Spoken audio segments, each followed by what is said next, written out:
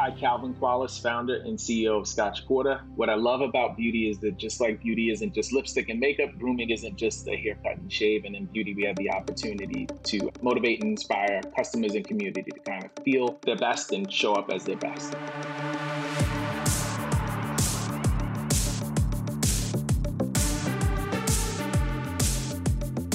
From New York City, you're listening to Beauty is Your Business, covering the intersection of innovation and business in the beauty industry.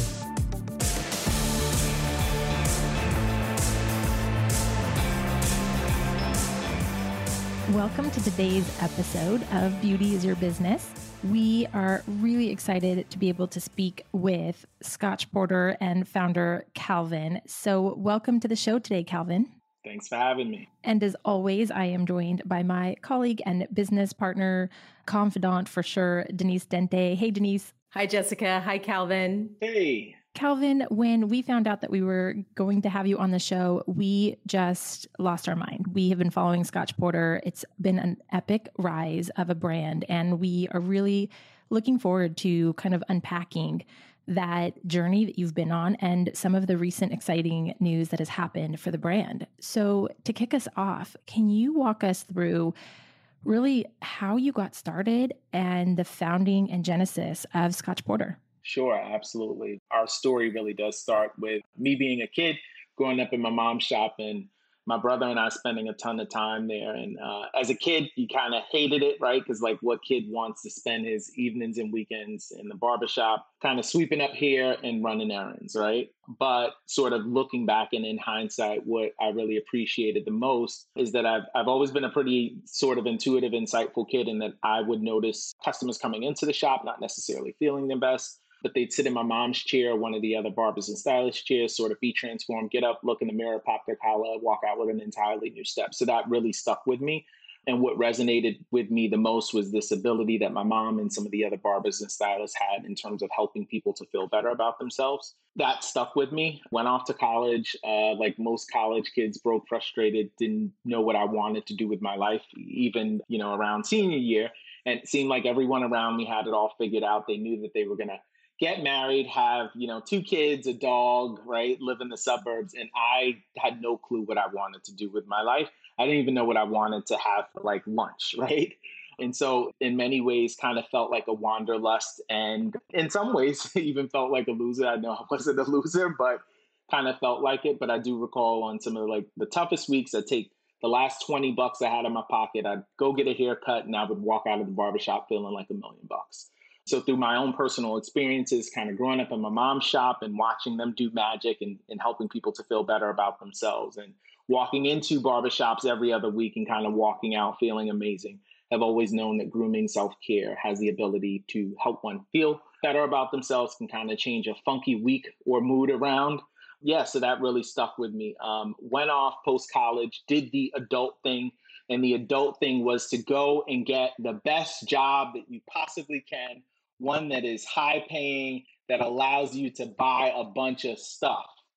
And I kind of subscribed to that belief, and I was miserable, right? I was miserable. I was working in finance at a market research firm, just kind of sitting behind a desk all day looking at spreadsheets. And I was approaching 30, and it was very, very clear to me that if I didn't make a move or do something, that I'd be 47 or 50 something. And I'd be walking into work every day, kind of schlepping a cup of coffee and a newspaper, sitting behind an office, and I'd be miserable. And I didn't want to do that. And so I kind of made a decision that as I was approaching 30, that I would open my mind to whatever possibility or thing kind of stuck with me, because I've always been kind of a dreamer, idea kind of person. I kind of did that. I opened up my mind one evening coming home from a long, miserable day of work on the train, past this brownstone building that I must have passed over 500 times. This particular day noticed it. Wasn't necessarily feeling my best that day, and maybe that's why I noticed it and thought this brownstone building would make the perfect barbershop. Sort of had an epiphany from my time growing up in my mom's shop, my own personal experiences visiting barbershops regularly, and decided to open up a barbershop. 6 months later, did that. Noticed this recurring issue that our customers were having. By the way, I kept the daytime desk job as well because I still had bills to pay and responsibility. but noticed this recurring issue. Many of the customers visiting the shop, dry, frizzy, damage hair and beards, went home, played kitchen chemist, again, bored with the daytime desk job, learned everything I could about natural ingredients and how I could utilize those ingredients to solve the issues that our customers had, and ended up creating a set of products that the customers thoroughly enjoyed, so much that they were visiting our local shop in Newark, New Jersey from places like Brooklyn, New York, and places in Connecticut. Decided to launch a .com, built a nice sizable .com business before launching at retail at both Target and Walmart at not the greatest time, which was at the top of the pandemic, but had some success there. That's pretty much our story. And I think what really gets me excited about building the business is our ability now to reach more consumers in retail with our mission, which we are super passionate about. It's what gets me out of bed and the team out of bed and motivated each and every day, which is to help men feel their best and live their best, most fulfilled lives. It's built into the DNA of the business. It's why I started the business. And so it's something that we're really, really passionate about. I have so many questions bubbling up. I think that journey is a fantastic journey. And I love that you started with a job that you hated. It almost feels like with the guests that we have and becoming an entrepreneur, you have to have that first job that you really hate because you have that same epiphany. I can't do this for 20 years. I think that's maybe, Denise, for a future show, we should think about how you need that first job that you hate. But on that note, I would love to understand a little more. So you started your barbershop, you're hearing from your customers directly the challenges that they're having. You're not finding the type of product that's going to service them. So you go home and play kitchen chemist. From there, did you have some type of backing in this? Did you really just start playing with ingredients? And then when you got to something you like, how did you take the next step to producing it? Or did you produce it in your kitchen for the first period of time? So yes, I started from my kitchen. I didn't have any backing. I mean, I had the backing of a job, right? But I didn't have any real financial backing outside of that. I think at that time, it was more about just sort of the doldrums of working in finance and in a job that I hated. And so for me, coming home evenings and weekends, I've always been a pretty good problem solver. I've always been pretty excited and passionate about solving problems and issues. And I saw this as like a really great exercise to kind of flex my creative muscles while also doing something that helped the customers in our shop. And so I think what I got more excited about this was not that I thought that it would be a business, but that it was sort of a hobby that allowed me to kind of escape from, the daytime desk job that I hated so much. But as things kind of laid out, it was like, hey, your customers are really having these issues, and the products that you're creating, they're really gravitating to them, and they're excited about using the products, and they're really effective. And so over some time, and I'd say probably like a year and a half of like creating these products and selling them in the shop and having folks coming into the shop, really noticed that, hey, we're actually really solving a problem, and customers are really willing to pay for these. Maybe there's something there. But kept at the daytime desk job because at that time, it wasn't generating enough revenue where I could say, hey, I could quit my job and like focus all of my time and attention on this. And then from there, starting to scale up. So it's one thing to be able to make product in your kitchen and not have the pressure of, supplying a big organization.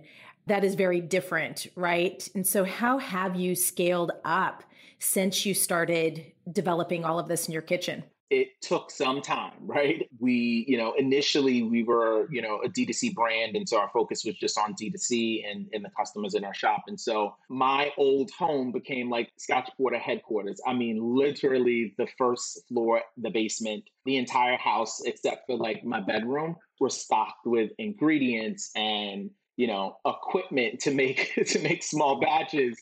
And I had like friends and family coming over to kind of help fill bottles and fill packaging and help ship orders out. And, we had USPS come every day to our porch and, they take hundreds of packages away. And so it was a labor of love, and that's where we started. And then as some time went on, we invested in a small manufacturing facility and hired a customer service rep, and then hired a batch maker that had, some experience at L'Oreal making, products like this. And so it definitely was a stair-step approach before we actually scaled up. And scale up is when we went to a manufacturing facility and had this all done sort of professionally and kind of vetted by professionals. And that we did that at the time that we were going into retail. We said, hey, we got to put on our big boy clothes, and we have to make some changes here to make sure that like all of our products are shelf stable and ready to be sold at mass.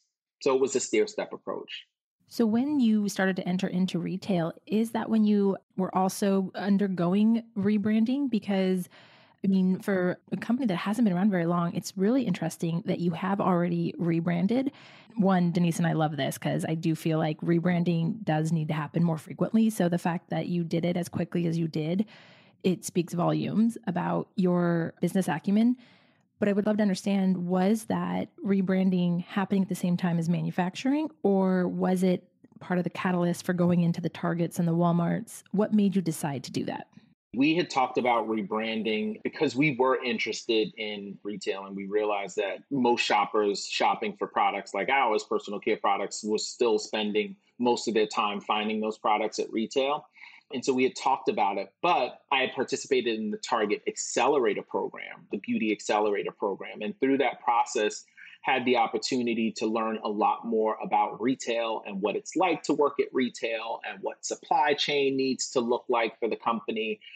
Also conversations about like packaging and pricing and what your product needs to look like on the shelf and how it needs to be able to communicate the value prop to a customer in a few seconds as they walk down the aisle. And so it was pretty clear through the Accelerator Program that there needed to be some optimization to our packaging, also our sizing and our pricing. And so, after the Target Accelerator Program, we immediately began to work on some of those things, and also parallel path in terms of having conversations with the buyer because they were interested after the Accelerator Program in the brand, launching at a few stores, and also parallel path moving to a contract manufacturer. So it was a ton of things happening at once. I'm not sure how our small team at that time we probably had like 4 people. I'm not sure how we did it, but with this passion and conviction and you're really passionate about the mission, I think you kind of find ways to solve complex issues.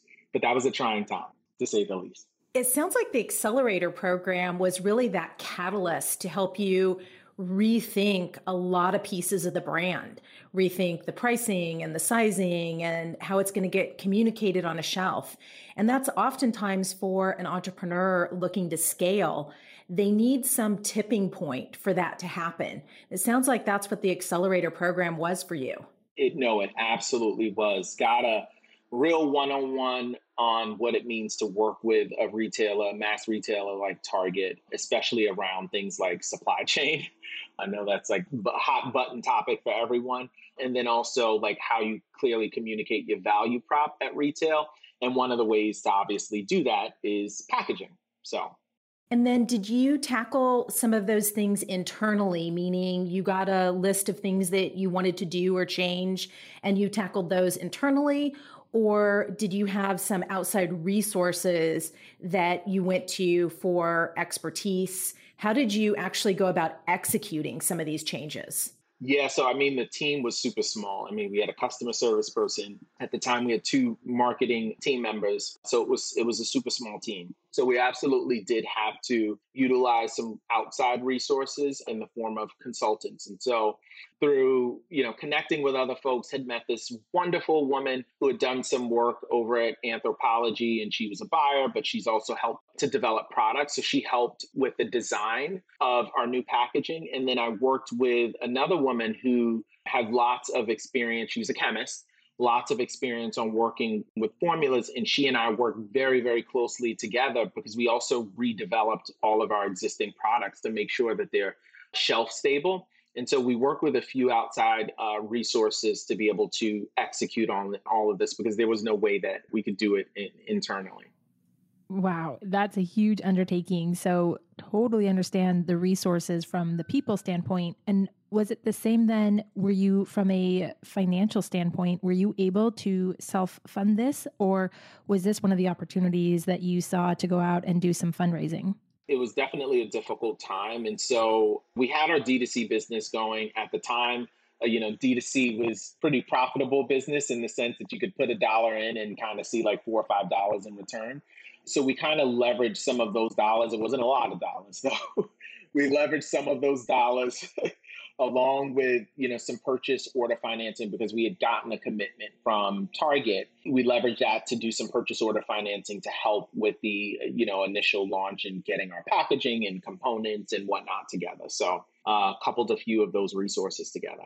From an audience standpoint, really knowing your audience, we always find is really important, particularly once you get on the shelf. How are you going to execute selling off the shelf? And like you said, you've repivoted the whole company to a new brand, a new look, a new feel to be able to sell at retail. So how did you then go about using your advertising dollars, like you said, to not only penetrate and make your D2C more profitable and engine move bigger and faster, but how did you target a specific audience to then also be able to sell off the shelf at store level? Yeah, so one of the beautiful things about being a D2C business first is being able to leverage your existing community. And so, we have really loyal group of customers who love the brand, who love the products, who have been rocking with us for many years. And so what we did first is before we rolled out the new packaging, the new branding, the new formulas to retail, we actually launched it on our D2C business. So, maybe 2-3 months before the planogram reset for Target, which happened in March of 2020, in around November, we actually launched a new packaging and new products on our D2C to give our existing audience a chance to sort of preview it, to talk about it, to get feedback. And in terms of when we launched at retail, we leverage out of our email list. I think at the time we had an email list of over 200,000 folks that had purchased from us. We had a really good, loyal following on social, so we leveraged the heck out of our existing list. We did SMS blasts, tons of emails, some retargeting, right? Our existing list to go send them to Target. We really did leverage our existing customer base. Mailers, like we sent out some mailers. We used zip code information for local Target stores to inform them that they can now pick up the product in their local Target store. So we leveraged the heck out of our list, which was beautiful to have, to be honest with you. That is phenomenal. So all of those marketing initiatives and really focused on digital marketing as well, it sounds like some amount of geofencing. Is that still done out of home, or are you guys bringing that in-house now? Do you have somebody that does get up every day and really work on that list and making sure that you guys are putting all the initiatives into play, or have you found an agency to work with to do that? It's a mix of both, right? So there's push and pull marketing activities. And so, you work with a broker who helps to manage and work the relationship at Target. And some of that is like temporary price cuts and other promotions and opportunities to have conversations with the retailer about display opportunities and off-shelf opportunities, right? And then internally, the marketing team is working on things like influencers, having influencers go into a Target. We call it pull up on SP, where they go into a Target. They kind of pick up while they're sort of live streaming, going to the shelf, kind of sharing some excitement behind picking up the product, but also using the product at home. And then there's also other things that we do. We work with an agency that helps with our .com presence on Target. So there's a host of internal and external resources that we leverage to manage all of our push and pull marketing activities at these retailers. We always love to kind of get some best practices or lessons learned because entrepreneurs going through similar scale up things always can learn from each other. So I'm curious from your point of view, looking back on what you didn't know at the time, do you have any advice or recommendations of kind of lessons learned or what you would do differently now that you're kind of underway, you've done your branding and so forth? Do you have any recommendations for brands looking to scale up? I would say, sort of the number one thing, if we're talking about retail specifically, if you're interested in launching at retail, it's incredibly important to make sure that you have the proper resources, because it is just a different world from D2C. I mean, the financial commitment behind working with a retailer like a Target is huge. Just think about supply chain, right? In the beginning, on average, pre-COVID, maybe we carried 2 months of finished goods inventory. When you're working with a supplier or a business like Target, I mean, now you're having to carry probably 9 to 12 months worth of finished goods. And then you also need to be able to stock componentry. And part of that is so that you can take advantage of any upside opportunities, because these retailers can come to you and say, hey, we'd like to place you on an end cap. To be able to supply them with that, you have to have sufficient inventory. And then the other thing is you don't know, you have metrics from vendors like Target that will tell you, hey, in order to be a success here, which is another important thing that I think every brand that's going to retail should be very clear on what those success metrics are. You have to be clear on those, because what are you working to if you don't know what the metrics are for success? But even with those success metrics, doesn't really dictate like what your sell-through is going to be, right? And so if you're doing incredibly well, you have to have sufficient inventory. You don't get second chances with not being able to fill their shelves with product, right? Because another brand could be there taking your space and making money for Target. That's the one thing that I would say is, like, when you're going to retail, be very, very prepared from a supply chain standpoint. The other thing is, you cannot just launch on a shelf and kind of hope and pray that the product is going to move off the shelf. You absolutely have to have push and pull marketing activities sort of laid out, because that is super critical, right? If you're not meeting sort of the benchmarks for success, you will not stay there and you will not grow. It's super important to be very clear on what push and pull marketing activities and community building activities and things you're going to need to be successful at retail, because you can't depend just being on shelf to actually move product. And then the other thing is just being incredibly clear on your value proposition and really making sure that you stand out amongst the competitive set. Like, why should I buy your product? And that needs to be articulated very clearly, not only to the end consumer, but to the retailer. Like, why does Target need a Scotch Porter? What unmet needs does Scotch Porter fulfill for Target? Does Scotch Porter bring in a new guest, right? These are some of the things that you need to consider when you're working with a retailer like Target or Walmart. Amen, Calvin. I want to take you on the road and put you in front of as many different brand owners as possible, because we find the same. On previous shows, we've had guests as well, and they say the same thing. The easy part, surprisingly, is getting on the shelf. The hard part is getting off the shelf. It is. There's a huge financial commitment, and there's a huge commitment in marketing and driving customers into the stores, as well as ensuring that your messaging and your point of difference is communicated well. So I could listen to you talk about this for hours. I think it's so on point, and it really is valuable information for anybody looking to open up in a retail space. And even as a retailer buyers, they also appreciate when somebody comes in and understands, here's what I'm really here to do. I'm here to introduce your customers to an amazing brand and to satisfy a need that they have. Then here's how we're going to do it. You're their best friend. Absolutely. Absolutely. I think the other thing too is really getting support of the retailer and being seen as a thought leader is incredibly important. I mean, I can't tell you, we launched at both Target and Walmart at the same time. And in hindsight, that wasn't the best decision, because I think we could have gotten far more support had we not, launched at both retailers at the same time. But I think what's very clear is that they've seen the unique positioning of the brand and they looked at us as thought leader. And so that allowed us the opportunity to have conversations about, hey, when it comes to the BIPOC guest, this is how he should be served. This is what he's looking for. And hey, we have 200,000 folks on our list. Here are some surveys that we pulled, and this is what they're saying. And that they really value that. And so when they're thinking about potential off-shelf opportunities or a particular Target TV campaign or something, the brand kind of comes top of mind when it seems like a real true partnership. So I think that's also important. And then circling back around to the fact that you mentioned, launching two large national retailers at one time, where are you at on the shop side of things?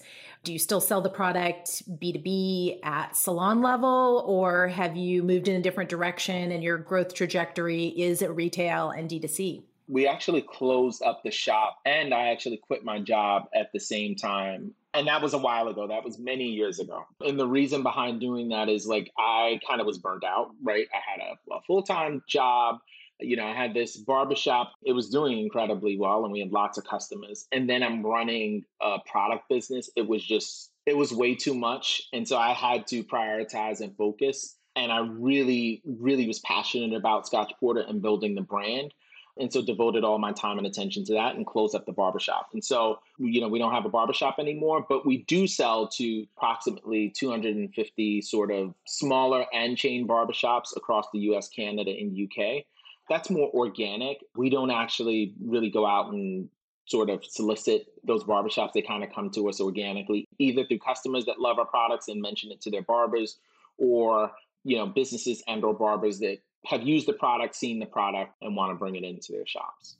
So recently I woke up to a lot of beauty industry news, of which you were at the top for closing a large amount of fundraising. Congratulations first on that, because it's an impressively hard thing to do. So I'd love to hear if you have some time to share with us the process of what, made it time to go out and fundraise, and then really that process and what that was like for you.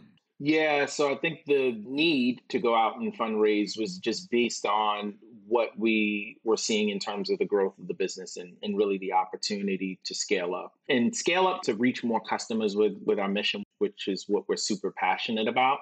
And so, it was prime time. It was the right time. We were growing at retail.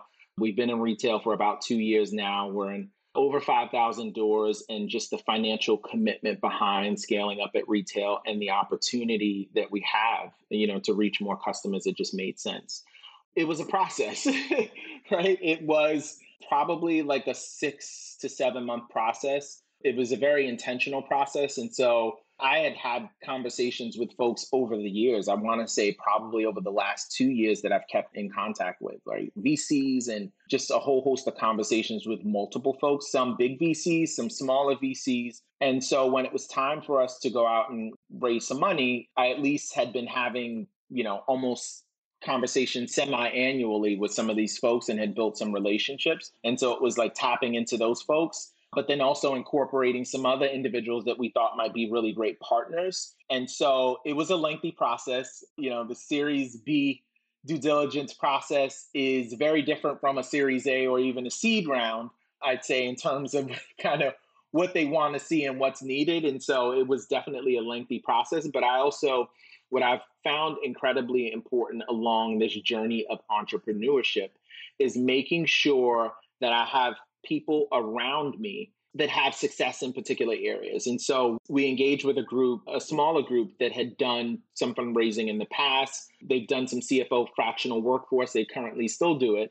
And so they have experience in the beauty space and the metrics behind it and putting together financial pro forma statements and just a ton of things. And we leveraged and worked with them in this fundraising round, and they helped with the process and, speaking with some VCs and jumping in where necessary and allowing me to be the founder. So I find it incredibly important to surround yourself with people that have sort of been there and done that. And they've advised me incredibly and have helped me to make not only the best decisions for the company, but the best decisions for me as the founder as well. I would not have known to ask for certain things if I had not surrounded myself around the right people. So I think that's also very, very important for founders. I think that's phenomenal advice, because you are tied to your company. So you as an individual and as a founder and what's best for the company, those may be different things and require different types of questions and understanding to make that best decision. So congratulations. It's truly remarkable in the short space of time what Scotch Porter has done and what you at the helm have, starting from your kitchen, grown with. And the fact that you can sit here with us and go through all these different aspects, I love the fact that you know these things inside and out. And I feel like there's 100 more hours I could pick your brain and really benefit the greater community from. So thank you so much, Calvin, for the time, for your knowledge and your life lessons and company lessons you've shared. It's been really, really interesting. Thank you. It's been great talking to you both. And I know that there's going to be people that want to reach out to you out there and find out how you did it or seek some advice. So if people do want to reach out to you, how can they do that? Yeah, so you can reach me on Instagram at Calvin_Qualis. And then, of course, you can follow us on Scotch Porter, right? Scotch Porter on Instagram. Wonderful. Thank you so much for your time, your information, your passion. And I'm really, really glad that first job didn't work out so well for you, because it turns out that it worked out really well for you in the end and everyone else. So great life lessons. And thank you so much, Calvin, for joining us. We look forward to having you on future episodes. Thanks for having me. This has been Beauty is Your Business. Produced by Mouth Media Network. Copyright 2021. Keep in touch on Instagram and Facebook at Mouth Media Network. And find prior episodes at beautyisyourbusiness.com and wherever the best podcasts are found. Your brand message can be on this show.